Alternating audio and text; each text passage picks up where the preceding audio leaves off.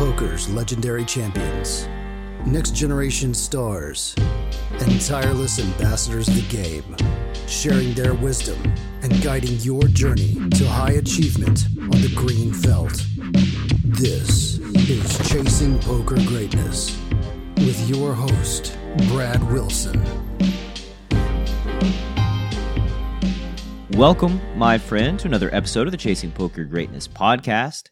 As always, this is your host, the founder of ChasingPokerGreatness.com, Coach Brad Wilson. And today's guest on CPG is a multiple-time WSOP gold bracelet winner who has $2.6 million in live MTT cashes, Eric Froehlich. Eric's journey into the world of poker began with a gateway game you should be very familiar with at this point, Magic: The Gathering.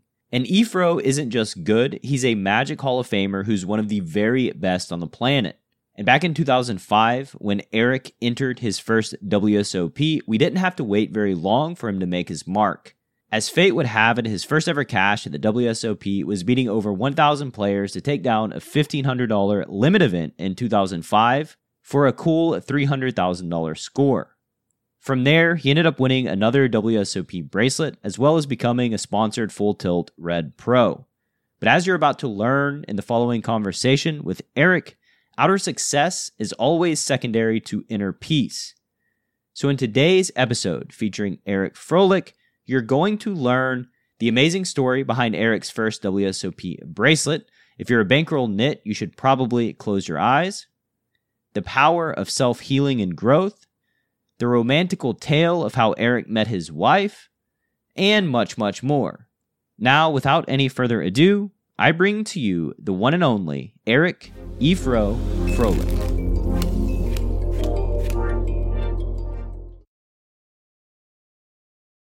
Eric, welcome to Chasing Poker Greatness, sir. How you doing, man? Well, how are you? I'm doing quite well. Typically, to start off this show, the first question is, how did you enter the world of poker? What does your poker journey look like? And I know that you're in the Magic: The Gathering Hall of Fame, so I have to imagine those two are linked. Oh yeah, super linked. I started playing poker before I was 21, and I was kind of the youngest in my friend group by a small amount of a bunch of different Magic players, and most of them, if not all of them, for at least a period of time, got into poker. And among those, the person who played the most, was most successful, was Brock Parker, who was T. Cipriano on PokerStars and a bunch, played on a lot of different sites between Paradise Poker and everything else that existed back then. But I spent a lot of time just kind of watching him play, decided I wanted to, kind of dabble in the game, got some basic tips of, how to start out, or at least what hands to play to start out playing, what was limit hold'em at the time. Got, a small amount of money sent to me from a friend to play on a site and started running it up slowly. I mean, it was the Wild West back then. For a long period of time, it felt like with poker that if you were smart and you were going to put time into it, even without necessarily fully knowing what you were doing, you were going to be pretty successful, because there was so much money on there and there were so many people who were just there for the good time. They weren't trying to necessarily get better or trying to do anything besides, blow off steam or, recreational activity before, Black Friday and everything got shut down. It just felt like everyone I knew, everyone in my friend group, the people who would tell you they really never knew how to play poker. And for myself, who was really successful looking back then, I don't think I was ever particularly good when I was winning the most, but it was just a time where it didn't take that much, as long as, you were taking in what was happening, learning a little bit, trying to understand just more than the people around you, which wasn't really that much back then. Obviously today it's a totally different world and requires an incredible amount of training to be anywhere near the top or be successful. But it just was something that was really interesting to me. And so that was something I kind of dabbled in, playing at 19 and 20. Through Magic, I became friends with David Williams' friends, which allowed me to then meet David Williams when he kind of was taking a break from Magic, came back to Magic. We became really close. I was kind of coaching him in 2004, because I was 20. I couldn't go play the World Series of Poker. But at that point, I'd gotten, pretty good for the time. Not that, again, I want to preface that by saying at no point do I actually think that my skill level at poker would rival what anyone considered good nowadays. But I was good for the time, I feel like. And, he played a lot of satellites on PokerStars, wanted to play the main event. I talked him through a lot of hands afterwards. We talked a lot of poker.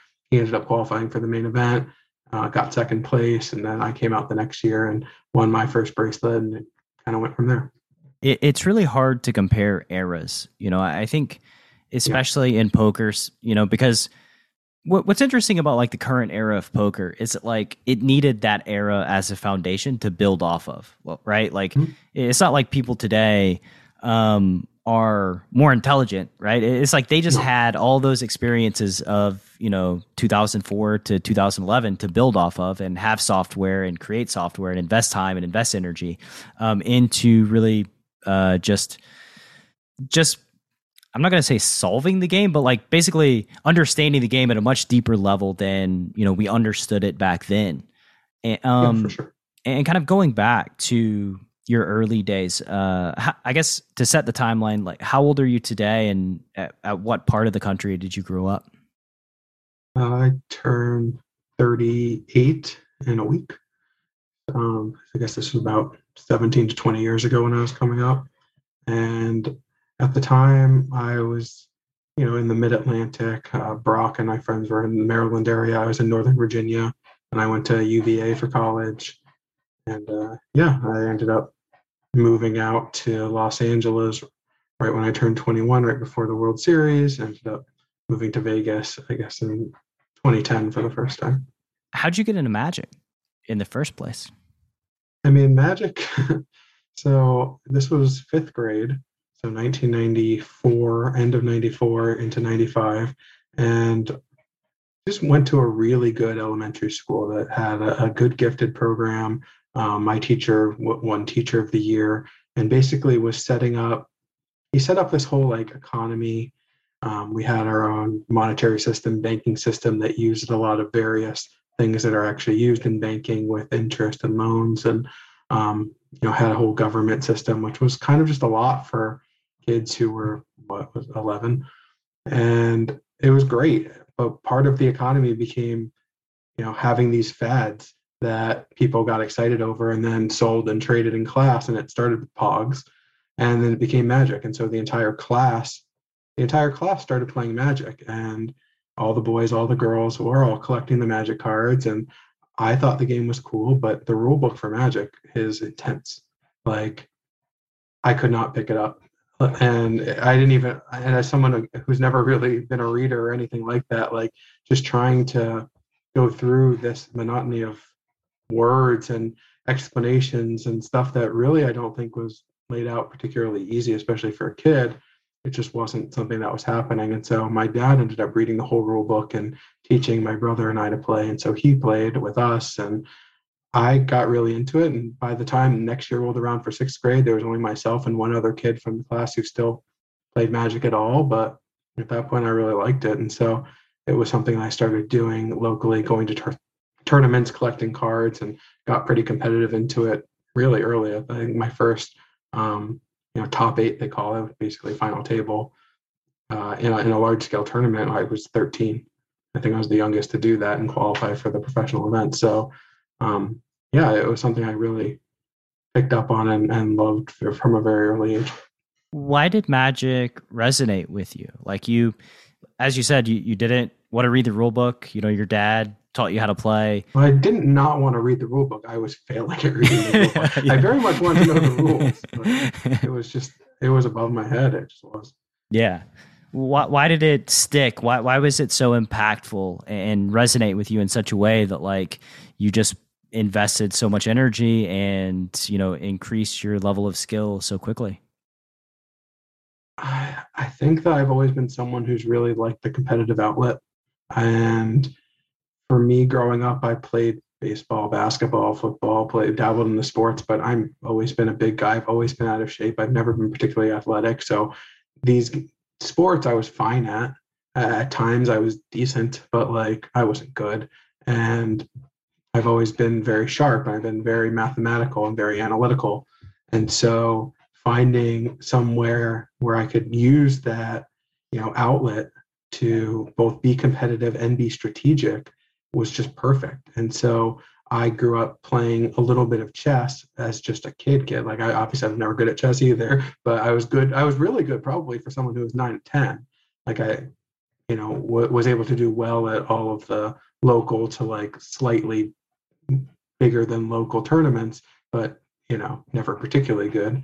And Magic was just something that allowed me to both use the creative, like I'm not really a creative person, but the way that I am creative blends very well to Magic, and that it's creative in a strategy type way. Like I'm not artistic. I'm not, I don't really view the world in those type of ways.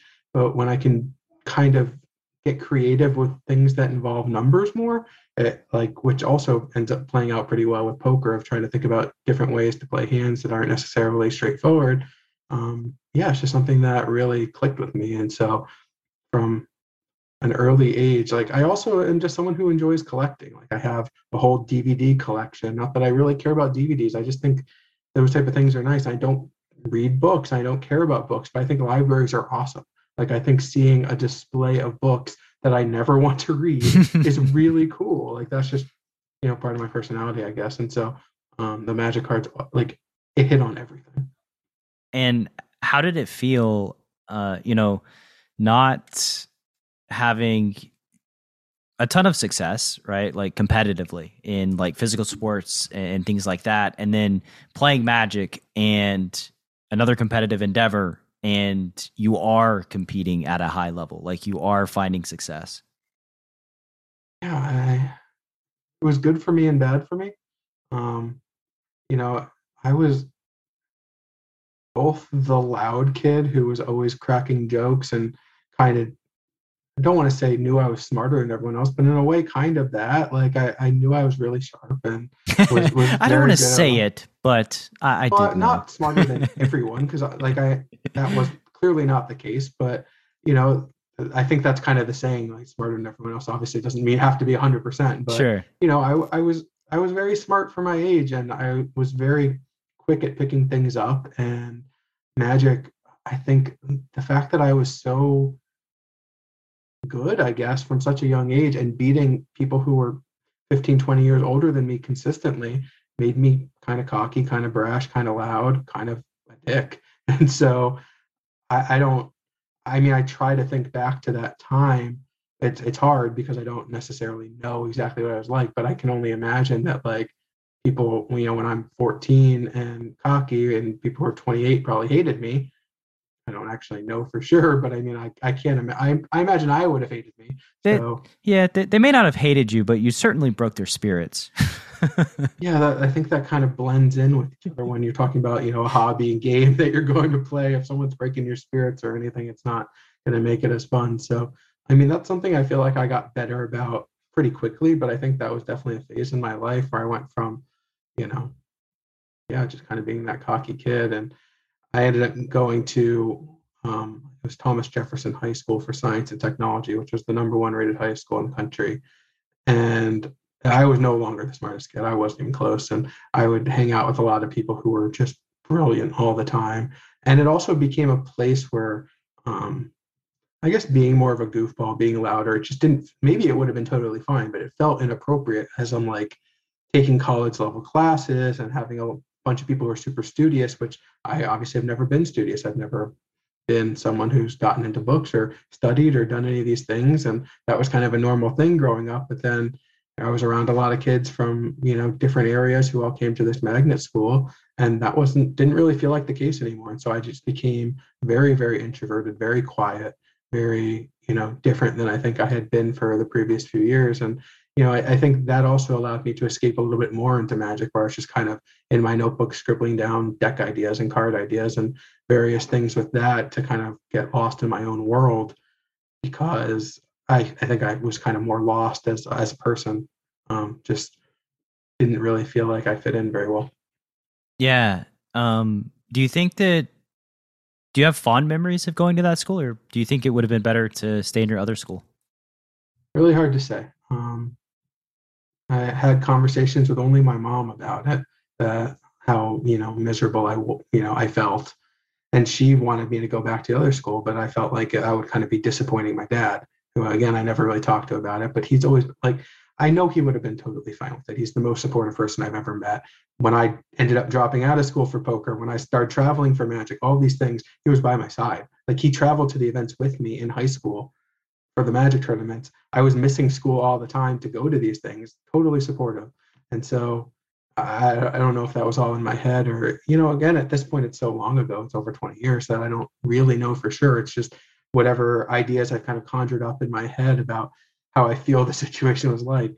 Yeah. Would my life have been better? I don't know. It's so hard to say because I really did have some solid friendships, but I don't really have those friendships today. Like, all of my lifelong friends are Magic and poker players, and all of the poker players are from Magic. So it's kind of all that thing. And so Magic really shaped my life more than anything else. And what school I was at, it's hard to say which one would have necessarily done more for me. Like, I ended up obviously getting a great education because I was at an incredible high school. I got into UVA, which was, a top 20 school. Because honestly, most of my graduating class ended up going to UVA. Like, it's basically the quote unquote safety school, but for that high school, because everyone else is going to Harvard and MIT and Stanford and everything else. And so it's just like, I don't know. I don't know how much things would have been different. I mean, the high school the junior high I went to fed into a high school. It was 6 grades.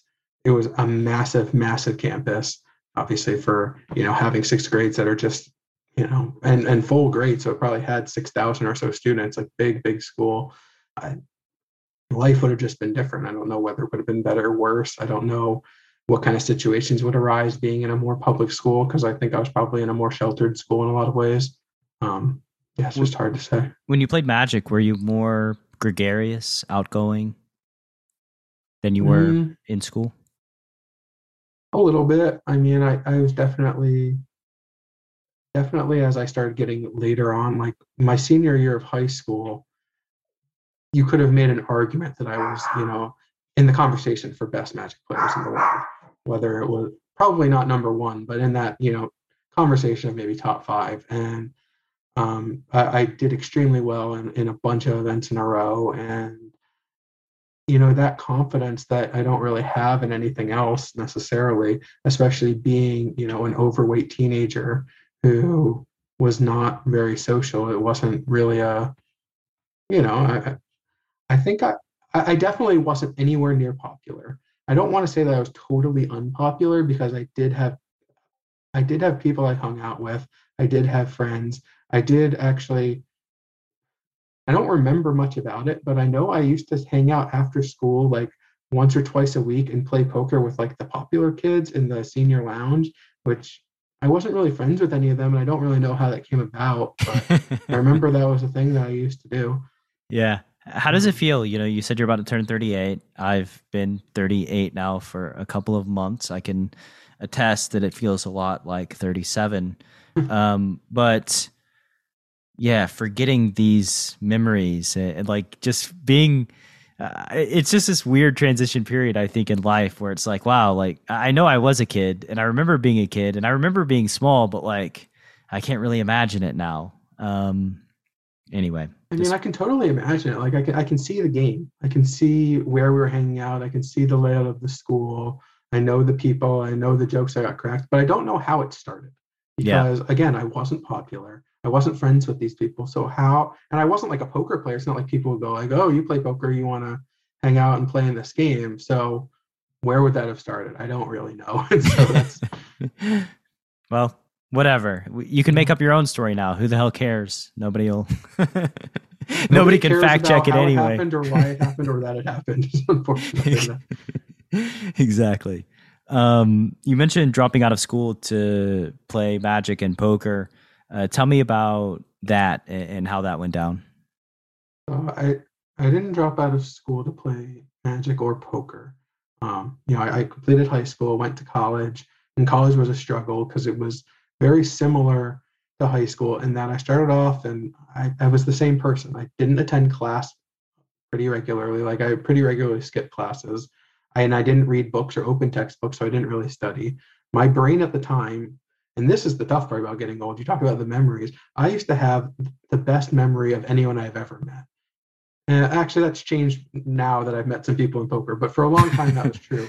Where I could go to class, I could sleep through the class, and I would retain a huge amount of the information from the class. Wow. To the point where during the test, the answer was there in my head, but I'd never opened a textbook, and I wasn't paying attention during the class when this was talked about. And so it created this very, kind of easy street, but also I felt like I'm in school. I'm at a great school. Honestly, I enjoyed the classes that I went to, and yet I had no desire to be there. And I didn't take school seriously. And it felt like I'm letting myself down, letting my family down, letting the world down in a lot of ways. It was kind of disappointing that because, I said earlier, like, I think I was given a real gift of, what I was given as far as intelligence is concerned. I think that I was born very intelligent. My dad is extremely intelligent. My mom is not the same as far as book smart, but is just very intelligent in a lot of other ways. And I feel like I got a lot of the best qualities, and so did my brother. And I say that not as a brag, but as a thing that I feel like I've almost wasted that in a lot of ways, and especially at the time, because I wasn't doing anything to help the world or help society. I wasn't doing anything advantageous with it. And I eventually found, these card games. And I think I've given a lot back and done a lot of really good things as a result since then. And so I'm pretty happy with how my life has ended up shaping out. But definitely in my 20s, this was a real thing. And just like, man, I feel like I've kind of been given this, silver spoon, golden spoon, silver platter, whatever the saying is. And I'm really just kind of squandering it in a lot of ways. And that felt disappointing, I guess.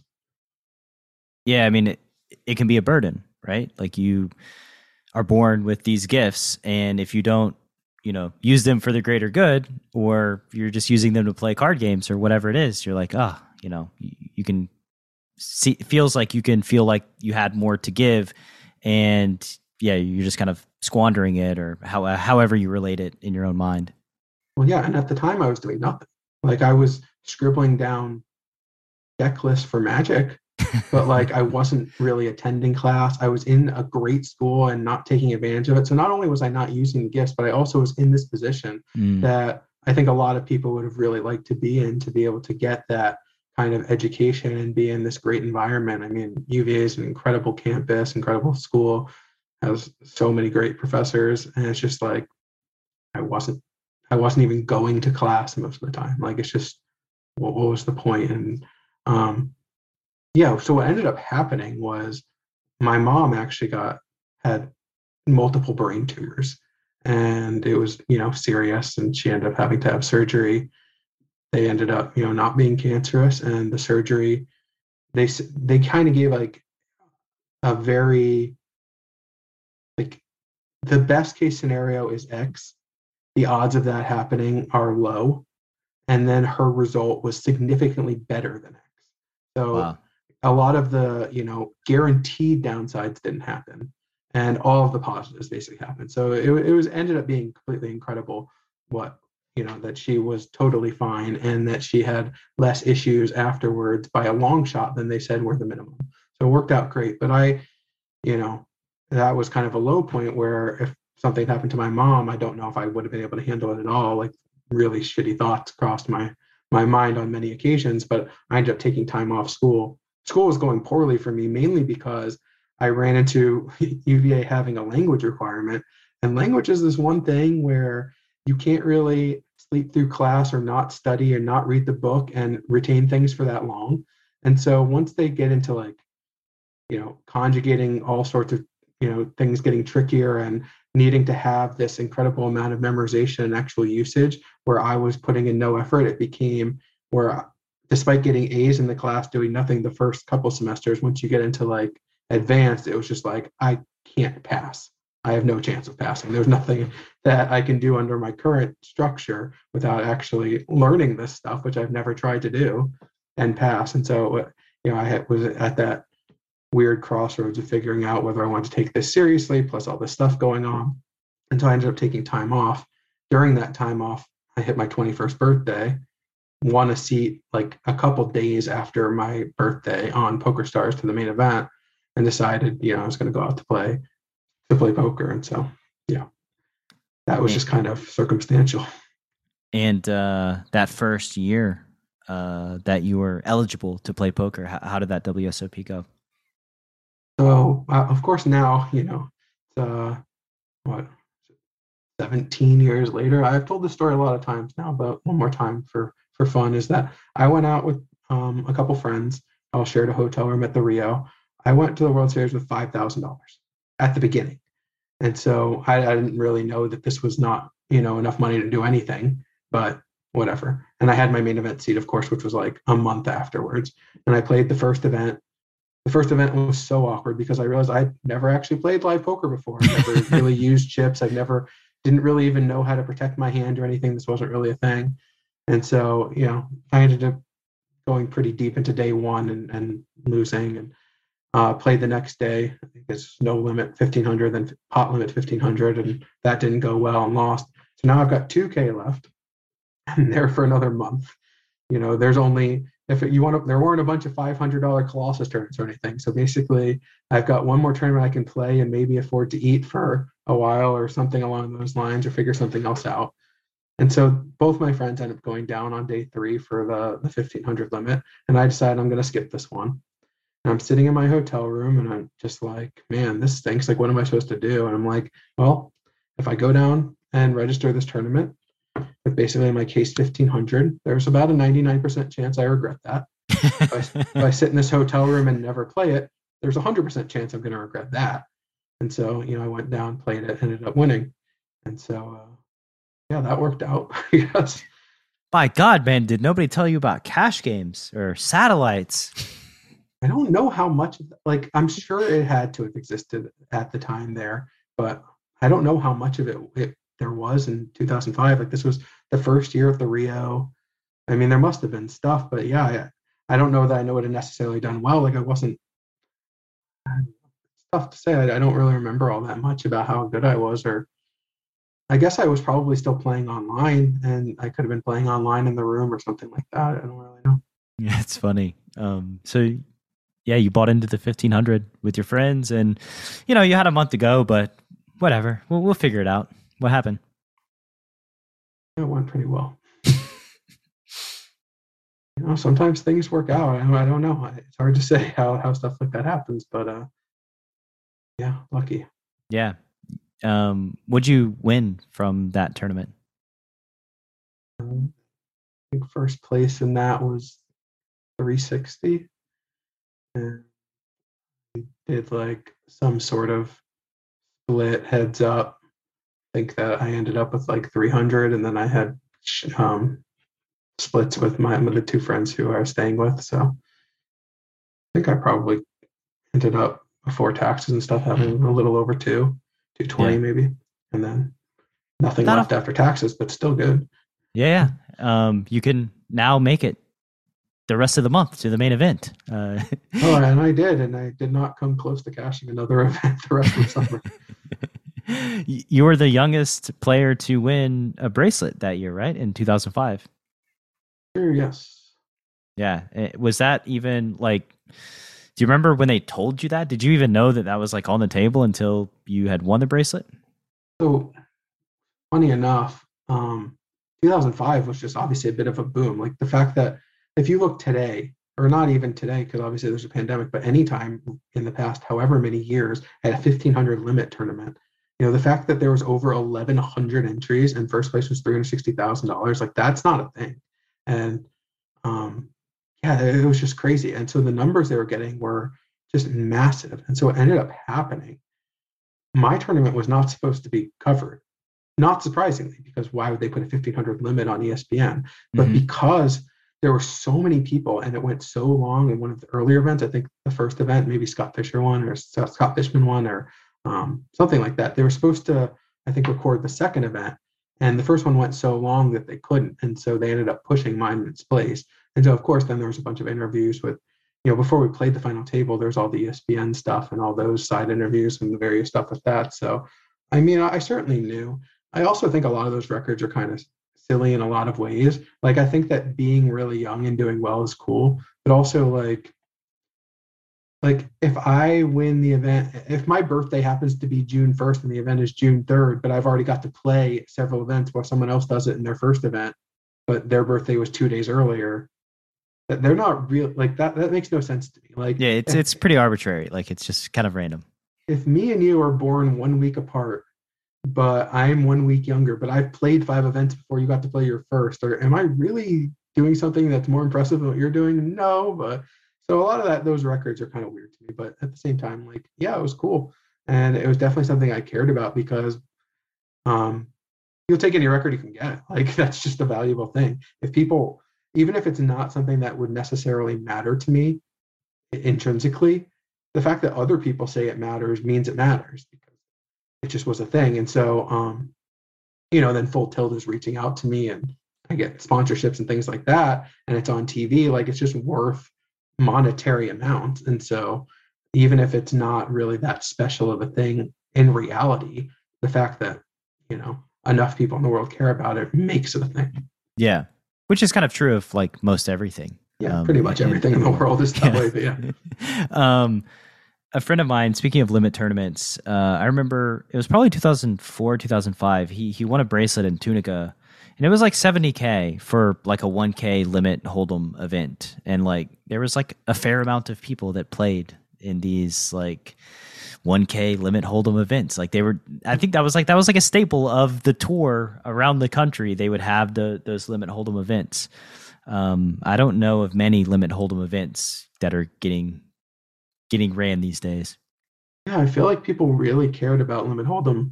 When I was coming up, it was the main game I played. It was the main game all my friends played. No limit was kind of an afterthought, and then limit kind of became more and more solved, and that just makes it less fun for a lot of people, especially those who don't necessarily want to spend time solving it and just kind of enjoy playing their game.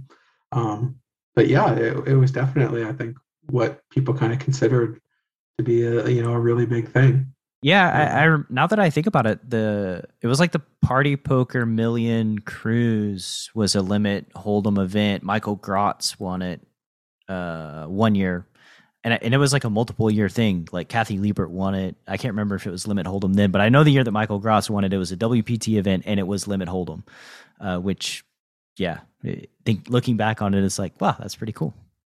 Yeah, I mean, limit was just big. I mean, there's no other way to put it. Now, today, it's not really something that more than a handful of people really care about on the tournament scene, at least. Of course, it's still going to be spread in all the casinos because there's enough regulars who have been doing this for decades now. It's just not, it's not really where the glory is. And so it's not really where as much money is going to be. And so that kind of became the thing. It's just, where is there going to be outside money, I guess. And so where you can get sponsorships and television money and really just, that's the best way to be profitable in anything, is to be able to get money from outside the prize pool where you're already putting up your own buy-in. Yeah, you're leveraging your success into other avenues, other opportunities. It's funny, just had Terrence Chan on the podcast, and he was like one of the limit hold'em in bosses, and he was just talking about how he played heads up limit hold'em, and like there was a point where you just don't get action. You just like sit by yourself in the lobby and you don't ever play against anyone. So yeah, that was, I remember like Matt Horolenko playing on Full Tilt and just like sitting by himself at like whatever the ungodly limit hold'em biggest stake was at the time, 4K, 8K or whatever table they had. Yeah, I've never considered playing anything like that, but the decision to enter a hand is fundamental to poker strategy. Too tight, and they know what you have. Too loose, and you're easy to run over.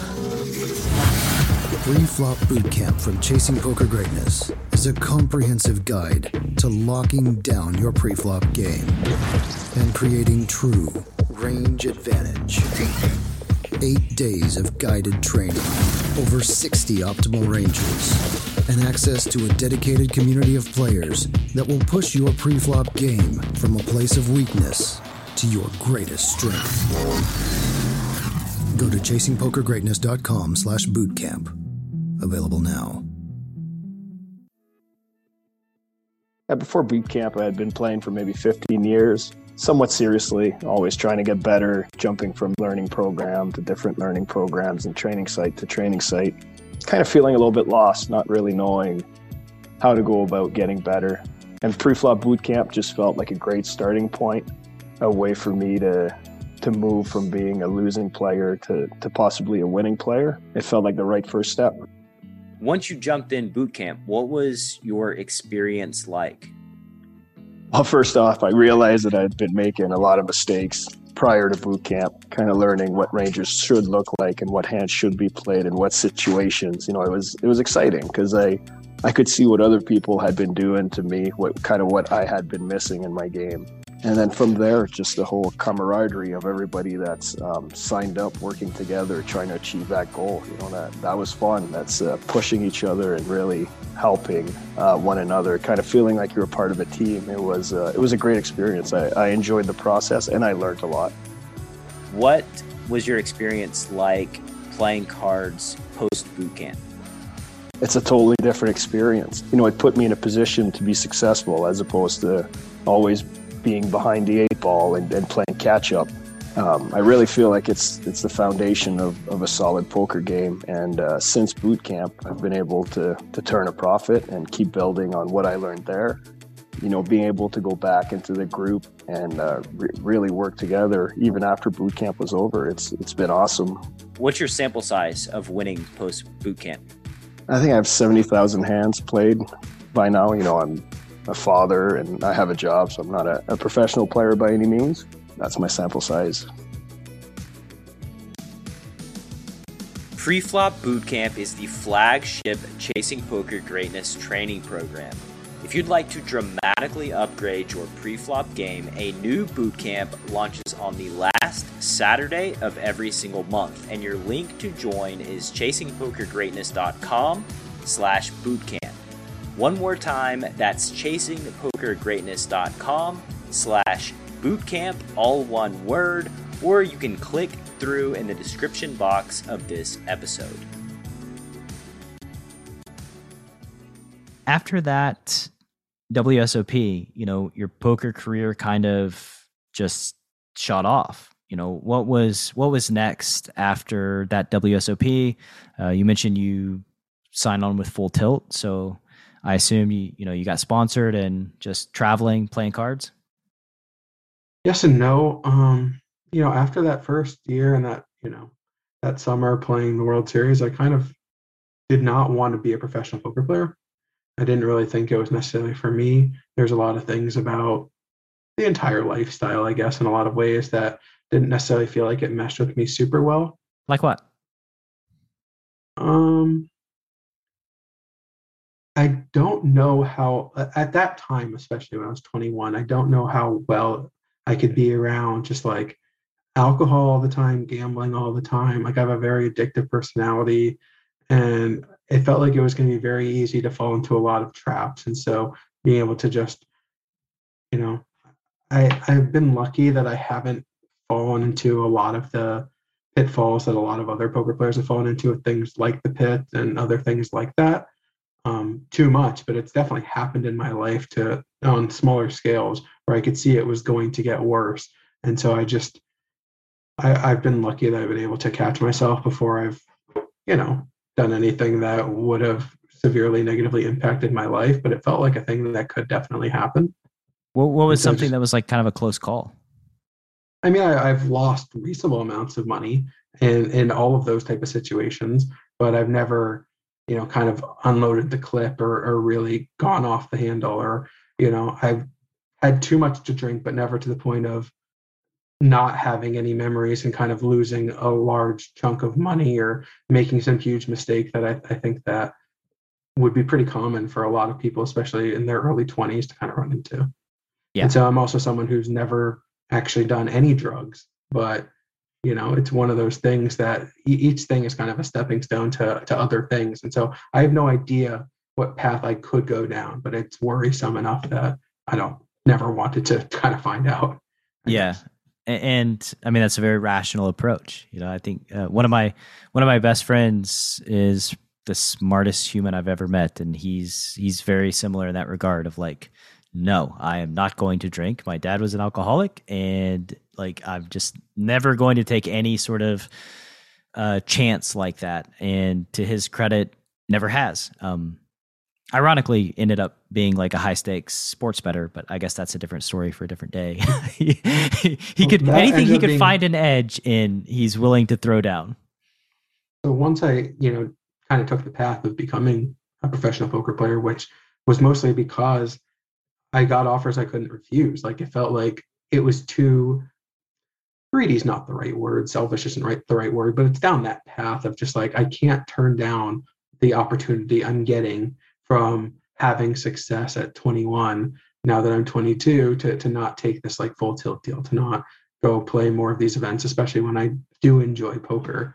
And so I ended up imposing a self ban on alcohol whenever I was in Vegas. So if I'm in Vegas, I'm not drinking, was a rule I basically set for myself. And so, just trying to find ways to make sure that, you don't find yourself in a spiral, because it's just easy. And there are so many things in life that I feel like are very depressing. And one of my big things, I think probably what a lot of people probably know me for in a lot of ways, like social media related, once that became a thing, is that I was very negative on all these things. I would complain about bad beats, and that was a very mental thing. And basically growing up, I never went to social media forums like 2+2, because I had friends who would link me to things of just people bashing me and insulting me. And because I was overweight and I didn't deserve what I had, the attacks on me were relentless. And so I don't want to read this stuff. These people have never met me, and they're saying all these terrible things about me, how I, and not about anything that is relevant. Just, it was basically all associated to looks more than anything else. But that was kind of the spiel, is that this is what they're talking about, and this is what they're attacking me, and they want to find things to attack me for. And so then social media, as it became bigger, I basically set up a wall, like a bubble, where I didn't want anyone to be able to get close. And also, I think I was kind of defensive of just like, I need to explain why I'm out of this tournament, that I took this terrible beat, and people aren't going to understand otherwise, like, unless I go like this terrible beat happened to me. But also, I don't want them to get close, so this also pushes them away. It's accomplishing both of my, which end up being stupid goals. But that was kind of my, not that I was thinking about that consciously, but when I went back and thought about, because it's so different than my actual personality, of what I must have been kind of going through at the time, it was very clear to me once I actually decided to break it down and, found things like therapy and wanted to figure out why, these things just kind of kept me down. And so I think that was just kind of a big part of it. Yeah, man, I'm sorry you went through that. That's just terrible. I think it's just, I don't know. A lot of it is self-imposed though. Like, it's hard because yes, there was a lot of shitty things said to me, about me, etc., many, many years ago. But then by the approach that I took, and by putting my kind of public persona in that light for a period of time by choice, it kind of allowed people to think that I am this, different person, and not necessarily a good person or positive person, just kind of a negative person, a complainer, all these things are just like not really someone you'd necessarily want to hang out with or anything positive. And so it just, a self-defense mechanism, Right. But it also set me up for failure pretty hard, and also set me up for failure. And just like, if I wanted to continue in that world, or if I wanted to be more public or do anything that involved shows or sponsorships or things like that, I'm not really making myself marketable at all. And so I wasn't marketable to a company. I wasn't marketable to people as, someone you'd want to hang out with. As I just really, I made things harder for myself. And I now understand why I did it. And I feel like why I did it, and at least made sense for what I was dealing with at the time. but I didn't do myself any favors, I guess. And if there's somebody in the CPG audience that is going through what you went through in current day, what would be your wisdom? What advice would you give them in how to handle it? Yeah, I mean, I think one of the best things I did was just going to therapy and admitting that, life is hard. Life is really hard. And to say that as someone, and I want to be very clear about this, my life is very privileged. Like, I grew up white in America, the, middle class, kind of had everything given to me. I think I was born with a lot of gifts that I think people would, that not everyone has, while also not dealing with a lot of the struggles. And so, and I had a good family. Like, I know how many people really struggle with things that are so far out of their control, where they just don't have a good support system, don't have positive influences. And I had all of that. And still my life was really, really hard. And so that kind of goes to show it's going to be hard for just about everyone. And so, and that's okay. That's okay. Like, I understand the need, to like qualify the suffering that you felt. And it's just, it's life is a struggle. And especially various parts of our lives. And, when people, especially because I'm assuming that like you got a lot of blowback from the Magic crowd, or was it the poker crowd, or both of them? for a lot of this, I wasn't really in the Magic world. I kind of moved out of, like, once I went to college, I kind of focused a little bit more on poker. And then by the time I was 21, I, still paid a little bit of attention to Magic, but I hadn't been playing it. And I really didn't for a while until 2010. They ended up giving me an invite to one of the professional tournaments that, I didn't, you normally have to go play a qualifier, win that has a couple hundred people where only first place or so qualifies, something like that along those lines. And I hadn't gone and done that. They just gave me a special invite, as they also did for David Williams. And so, that got me back into Magic, and I never left from there for, more than 10 years. And so, I definitely received some of that from the Magic side too, because I kept some of that personality of the, defending losses as, kind of bad beat complaining, and using that kind of social media and again, pushing people away. But I also had a lot of people in Magic who I was friends with who were very popular in the community. And because my persona, I think, was so different in person versus online, and the fact that there was so much more in person, so people got to experience that more. And then because I was so successful and so, talented, I guess, at Magic, I was useful to a lot of people in a very different way than poker. Whereas poker, being able to bounce ideas off someone is valuable. And Magic, you're literally going to show up at the next tournament with a different deck, where you just decided spades are better than hearts are better than diamonds, which is not a thing in poker, where it just doesn't exist. And so the edge you get from having talented people around you is exponentially more than what you could ever get from poker.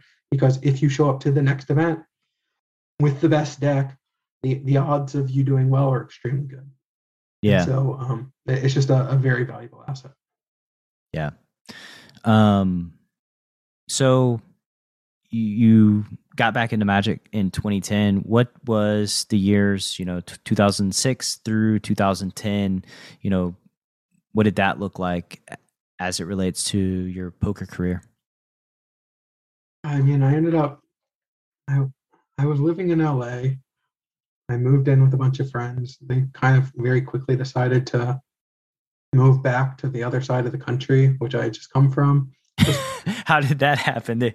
Let's get him out here, and once he gets here, we're gonna all move away from him. Yeah, I mean, I got convinced that I needed to move out there, and that, it's not like they had been out there for years and just decided, but it had been kind of a short period of time, and it was a pretty quick turnaround. And so I ended up moving back in with my parents. I ended up moving back in with my parents in Northern Virginia for a little while before moving to Michigan to move in with a friend there. And I would definitely travel to a handful of events. I would still go to the World Series during the summers. I went to a handful of WPTs and really struggled because I did not understand deep stack play. Like, everything I did in tournaments was very much translated over from cash games in a lot of ways, which I think worked very well back then because there wasn't necessarily great tournament strategy. especially for the shorter stacks. It kind of played enough similarly that I was able to have at least a decent amount of success. Not that I was incredibly successful or anything, but WPTs and deep stack, man, I struggled with. I finally final tabled one in Foxwoods, and I think they said it was like my 20th appearance in my first cash. And so, really just not the most successful there. But I guess that, I ended up getting fourth or so, and I think that made me more money than the previous 20 buy-ins. So I guess it was still fine in the end. But yeah, I was just figuring a lot of stuff out, and I had my Full Tilt deal. Man, for a period of time, Full Tilt was giving me break back and also paying me an hourly whenever I was at the table. And at one point in time, they were paying me such a high hourly for being at the tables that like it consumed my life for such a long period of time where I felt like I couldn't do anything else. Like I don't remember how much I was getting paid. It was less than $100 an hour. It was close enough to that it was just like I can't afford to go to the movies. Like I can't take 2 hours off. Like I'm not going to go spend $200 to go see this movie. That's ridiculous. Mm-hmm. And it was for small stakes too. Like it's not like I had to be playing 20-40. I can be playing penny stakes, and this was what I was getting paid. And it's just like, and I would interact with the chat. It's not like I was not doing my job. And they had a table like named after me. It was like Table Eric Froelich, and I would sit there and I would chat with the people. But it also just felt like I can't afford, like the amount of money I can bring in from just doing this will pay for all my World Series buy-ins this year if I can do this for enough time. Like it's just so much money. And so that I became obsessive, and that was just kind of my thing. And that was kind of in 2008, 2009, I think was when I first figured out that I should probably go and look into therapy and figure out, some of the issues that I'm dealing with, both with like the world, with friendships, with, obsessing, and then again with food and weight and various other things with that I've always struggled with. And as you started going to therapy and doing some work, like what were some of the gains that you made? I mean, countless, to the point that when you ask me questions about a lot of this stuff beforehand, it's hard for me to remember specifics and very hard to remember mindsets because it's just kind of an idea versus a real focus, because it feels almost out of body in a lot of ways. Very hard to kind of pinpoint, exactly what was going on, because it just felt like there were so many constant struggles between, being lonely and not being, never really being able to find a relationship, struggles with a lot of different friendships. My family was great, but of course there's plenty of issues there too. And I think my dad struggles with everything I struggle with to a greater extreme than I struggle with it, but I'm much more willing to try to figure out the answers. And, being older makes I think any person less willing to put in that time because it's already, so many years by. And as a result of that, and by the way, like I think it's another part of getting older in age. I look back at my 20-year-old self and I don't really recognize them. You can't. It's hard for me to even imagine what that human being was thinking at certain points, because I just feel like a totally different human these days. Almost 20 years later. Dear God. Now, the upgraded version of yourself after you started working on yourself and building relationships and able to have more friendships and meet a partner, like I guess what's the most major upgrade? Like if you could pin it on like one thing that you upgraded, what was the one thing that kind of upgraded all the other systems? I don't think that's a thing. Like, I don't think it's ever a one thing. I think that's what makes so many of these things so hard, is that they're all connected. And so, the whole saying of you can't love someone else until you love yourself, like all of these things that are kind of, there's a lot of various sayings I think are similar to that in nature, that are just true, not that they have to be specifically true about that one thing, but that, everything has a lot of connectivity. And so when you're struggling so much with one facet, it really makes each other facet, the same way as our body is. Once you have back pain, the fact that it causes issues with your legs and your neck and various other things, it's just, it all kind of spirals. And so that's why it's very easy to spiral into a low. And once you're, figuring a lot of that stuff out and finding more ways to be content and finding, positive outlets and just not feeling the weight of the world all the time, it definitely really just does make everything else a little bit easier. And as each other thing gets a little bit easier, it makes the next thing a little bit easier. And it's never actually going to get to the point where it's easy. I don't think that anyone really has it easy. It's always going to put in work. But once it feels tolerable, manageable, that it's something you can do, it's just a different world. And so it's just night and day. And so again, I don't think that there's just one thing that's going to then shift that. It's just an entire mindset of, and it's really not just like an optimistic, pessimistic view of like, oh, this glass is half full versus half empty. But in a lot of ways, it kind of relates back to that of like, once you see that half full glass, like, and you can figure out all the ways that, that this can work out just fine. It's going to be a lot easier to then cope with all of the negatives, as opposed to very easy to spiral down once you start the other way. And what did life look like from, the before and then, these past 10 years? I think that a lot of my issues were kind of anger related. I think that I was very angry at a lot of different things for a long time. And most of that was very internalized, which would kind of then come out more with the social media type stuff. And that when I'm pushing people away or I'm angry at the world for handing me a bad beat, whatever it might be, that was kind of my outlet in a lot of ways, because I'm not the type of person who's going to get physical. I'm not going to, put a hole in the wall or hurt anyone or anything. Like, that's just not something that I think is at all okay. And so that was kind of my line. But getting really fumed up or slamming a door or, spewing off nonsense on social media was definitely something I could see myself doing. And, being able to get past a lot of that stuff and being at the point where, that doesn't feel like a thing that I need to be doing.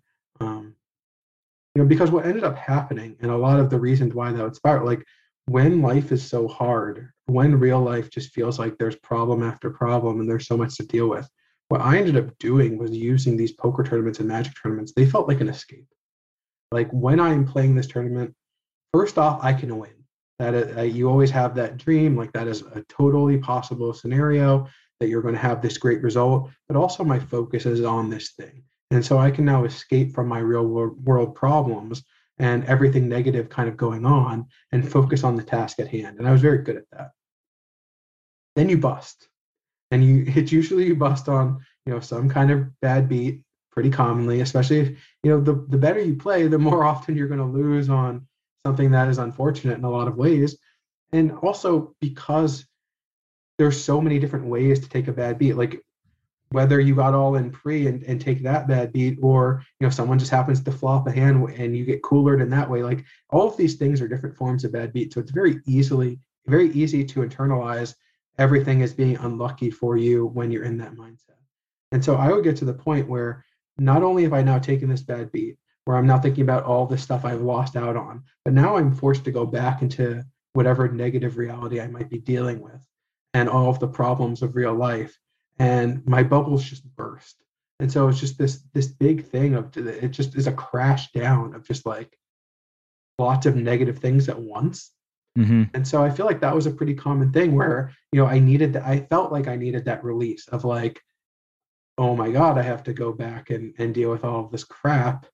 I just took this bad beat, let everyone know how unlucky I am and get out this anger on social media or whatever. And that was part of my way of processing it. It was just not good. Yeah, it sounds like poker was kind of like your drug. Like it was your escape. Oh yeah. Tell me about meeting your wife, because as I mentioned in the pre-call, I had this whole thing in my head because I was doing my research and saw your wife on Twitter, and her username is Elantris, which is like one of my favorite books. Like Brandon Sanderson's probably my favorite author, and I was like, cool, like we have this common interest, we'll be able to talk about that. And mention it first thing, and you're like, yeah, I've never read that book. I've only read 3 books ever. And I was like, oh, okay. Never mind. When you have my wife on the podcast, she'll tell you all about Yeah, it. But there you go. No, I mean, I've never. She's a big reader. I'm not, but yeah, I actually met her on Twitch. She streamed Magic. She was one of the first female streamers, which partially was because she didn't see other female streamers and thought that would be a cool thing to kind of do. And yeah, I saw her on there. I probably clicked on it for the first time because I saw a really attractive woman streaming Magic, which is a pretty rare thing. But not that. Yeah, but yeah, then we ended up getting to talking, and she had no idea who I was, and I was pretty famous in the Magic world, but you have to follow the professional scene in some way, which was kind of nice in a lot of ways too. But then we started talking and hit it off pretty well, I guess. Then she told people at her local game store, and they're like, "Wait, Ephro? Like that's a big deal," which probably was bonus points, but not that she cared at all. Didn't hurt anything. Yeah, not. But again, she didn't care about anyone doing well at Magic or anything, and I wasn't even really playing poker at all at the time either. So, yeah, she ended up taking, I think, the train down. Like she was living in Philly, I was in Vegas, and there was a big Magic tournament in DC. And she took the train down for our first date. I ended up making top 8 of that tournament, which was the tournament that ended up basically clinching the fact that I was for sure going to get voted into the Hall of Fame that year from having another top 8 or final table, or for people who don't follow those type of games.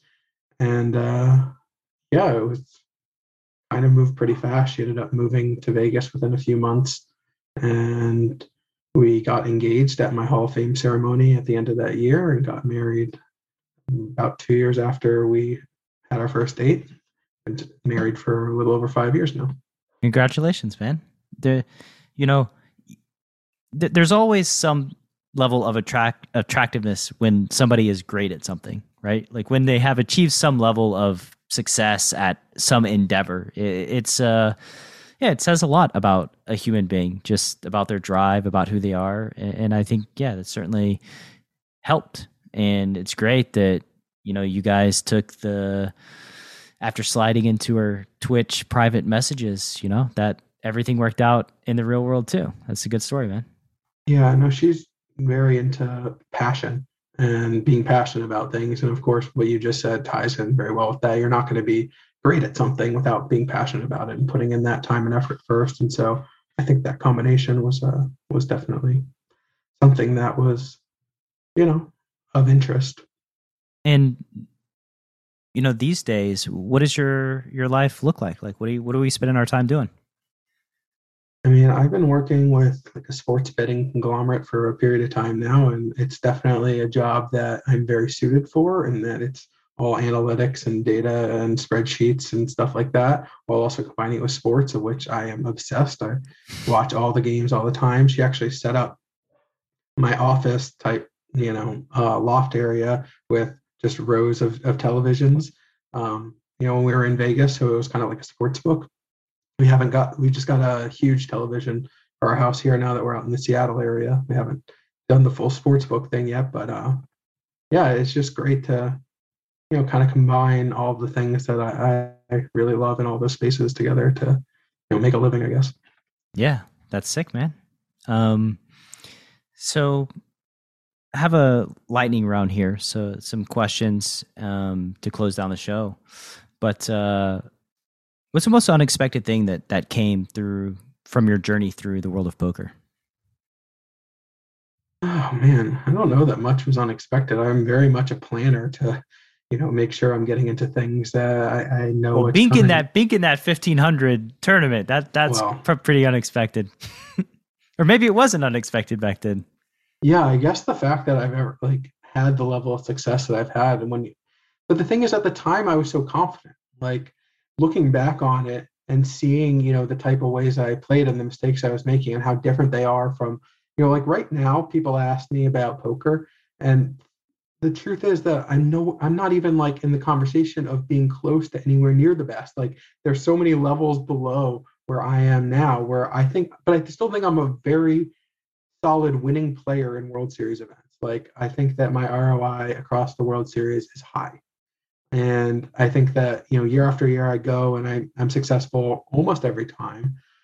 And I think that's the type of thing that will continue because I'm nowhere near the top. Again, like I can't play the high rollers. I can't compete with the people studying all the solvers and stuff, but I do know a lot about tournament poker. I do know a lot about how people who are below me tend to, the mistakes they make that I'm good at taking advantage of. And I think I'm good at putting myself in a nice position. Like the last 5 main events, I've lasted 20 days or something between the 5 of them. And it's like I can go deep in this tournament and set myself up for where if I catch a break or two, I'm gonna, put on a real run. And I gotten a little unlucky in some of these day 3 or day 4 spots, and that's just something that happens because it's a grind. But at the end of the day, like I think that, I think that I'm very, very lucky that I got lucky at a young age because that could have easily not happened, where everyone was kind of at a very similar skill level to me, even if I was maybe a little bit better than the field in a lot of ways.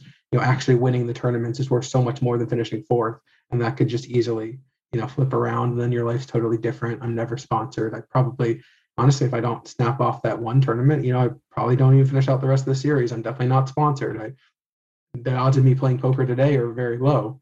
Although maybe I then study more and become, because like I grew up in the same area as me and Justin Bonomo played the same Magic card store, 2 miles away from home, grew up in the exact same area. Like maybe I end up going down that path. And, Justin did not have as much success in Magic. He had a little bit and then kind of moved on to poker. And even in poker for a while, I was more successful in a lot of ways, but he really studied hard, became, maybe the best player in the world at a time where it was the most valuable to be the best player in the world.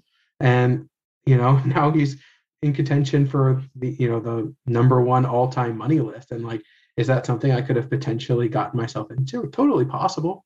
Like, I think that I have very similar mindset and skills in a lot of ways, but he had the dedication, drive, found the right people, did the right things and put himself in position to do that. Is there a chance that I would have done that if things have been different? I mean, there's some, like, I don't know. Yeah. So it's very hard to say. Yeah, it's impossible. These different decision paths, if things don't go a very specific way, what else might have happened, even if, things going a different way is not exactly a positive thing. Right. Like I kind of felt forced, like I said earlier, a little bit to be a professional poker player at a time where I didn't necessarily want to. And there's some chance I would have just fell more in love with poker and then really became a studier grinder if that had not happened. I mean, I have no idea if that's likely or extremely unlikely. Like it could be anything. It's just so hard because, again, it's a lifetime ago. Like this is talking about stuff almost 20 years ago at this point. Yeah. And it's probably not something that like makes you love a thing when you feel obligated to play 24 hours a day because you're getting like full rake back and close to $100 an hour on full tilt. It's very easy for that to become an obligation and not be a passion. Yeah, it's definitely a job and a grind in a different way. Yeah. If you could erect a billboard that every poker player's got to drive past on their way to the casino, what's your billboard say? More rake is better. Clearly, more rake is better. I mean, I don't know. Like, I really enjoyed all that stuff. I think I really like Doug and Daniel. I consider them both to be, not friends, but friendly. And my wife was actually editing Daniel's vlogs for a period of time. And I think they're both great guys. I thought all that stuff was pretty funny, though. Nothing like a rivalry to get people interested in, I loved in a it. thing. That whole, I was watching them play heads up, even though I don't care about heads up, and there was no hole cards, and just like, man, got sucked into it all. I've been a part of this world for so long. Like I did commentary on Solve for Why for the Solve for Why's live stream on that heads up event. And like, I don't even play heads up. And I can promise you that like, if I'm going to be doing something with my time, I do not want to be watching two people play poker against each other. That is not a thing I want to spend my free time doing. And yet there I was watching this thing. I am addicted to the Hellmuth matches. Those with the commentary done by Ali and, whether it's Nick or Phil or whoever, like I got so excited to watch him play against Tom again. And I'm like, that is must see TV for me, even though again, like the game itself, I don't know how much I care about, but like, oh, I love it. So some of these like events just kind of get it going. Like I remember the very first one drop at Commerce Casino, everybody's playing cards and like just glued to the TV. Nobody's paying attention to their games because we're watching this like $1 million buy-in event. It was, something that's pretty rare in poker.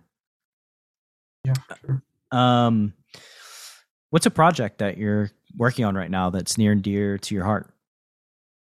I mean, my current obsession is NBA Top Shot, and I don't really care about NFTs. I don't have NFTs. I don't know even if I like the fact that NFTs exist in a lot of ways.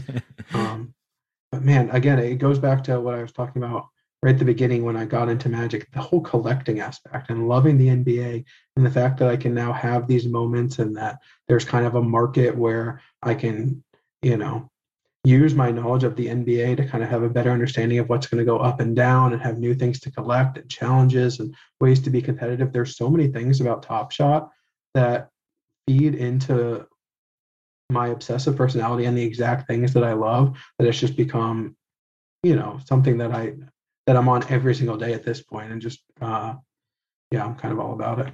How does your wife feel about Top Shot? She likes it. She's got a Top Shot account. We kind of joined together. There's been a lot of weird ups and downs. Like it's weird because too, with her job and the number of, like, she does a lot of stuff on social media, so she can't really talk about it because there's so many people who are so anti-NFT, and for mostly good reasons. Some of them I don't really agree with, but a lot of them I do agree with. And so we're not vocal about this kind of stuff on social media because there's a lot of backlash and a lot of negativity, and we're not even 100% sure how we feel about that either, and still figuring a lot of that stuff out. But I think in a lot of ways it's brought us closer. Like, she uses the platform, she's watched more NBA and has favorite players that she had never, like, she didn't watch the NBA beforehand. And so, we've been to a handful of games before the pandemic where, she had some idea of, they were mostly Trailblazers games. So she became a Trailblazers fan and was into Damian Lillard, which that hasn't worked out so well this season. But we've watched a few more games. She's got a few more favorite players, a few favorite plays. She looks up some stuff, makes some showcases. And so, it's been really cool. I actually think it's been really good for our relationship. And anytime I want to make a big purchase or do anything like that, I always talk it through with her, which also feels good that, we can kind of do that together. Yeah, just bonding experience and having the shared passion for a thing. That's awesome. Awesome to hear. Yeah, I don't think she's got the passion for it, but I think the fact that she is still you're sharing your passion with her. Well, that's the thing, is that she's so willing to indulge my passion, which just makes me feel better as a person, that the person I care the most about cares enough about me to then make this a thing, and has basically chosen to care about something that she would otherwise not have cared about. Yeah, that's the dream, man. That's the dream. And with that said, just one final question. If the CPG audience wants to learn more about you, where do they go? Twitter generally is the best space. It's at EfroPoker. And that's basically the only place I really am for the most part. Cool, man. I used to use a lot of Facebook, but not anymore. I'm not really an Instagram person. Don't use really any of the other stuff, but Twitter still is a good one. I have all of them because I have to. I do too, but I can't tell you the last time I checked one. So I have an assistant now. Place. Yeah, I have an assistant now, and most of my tweets are just like, they're Gwen. They're not me logging on Twitter. And Facebook, I can't remember the last time I actually just logged on Facebook to see what was going on. Yeah, for sure. Well, it's been great having you, man. Have a great rest of your day. And it's my pleasure. Thanks for listening to Chasing Poker Greatness. You can subscribe on Apple Podcasts or on your favorite podcast app. Go to chasingpokergreatness.com to get the newsletter, join the Greatness Village community, book a coaching session, or dive into the latest data-driven poker courses. Follow the show on Twitter at CPG Podcast.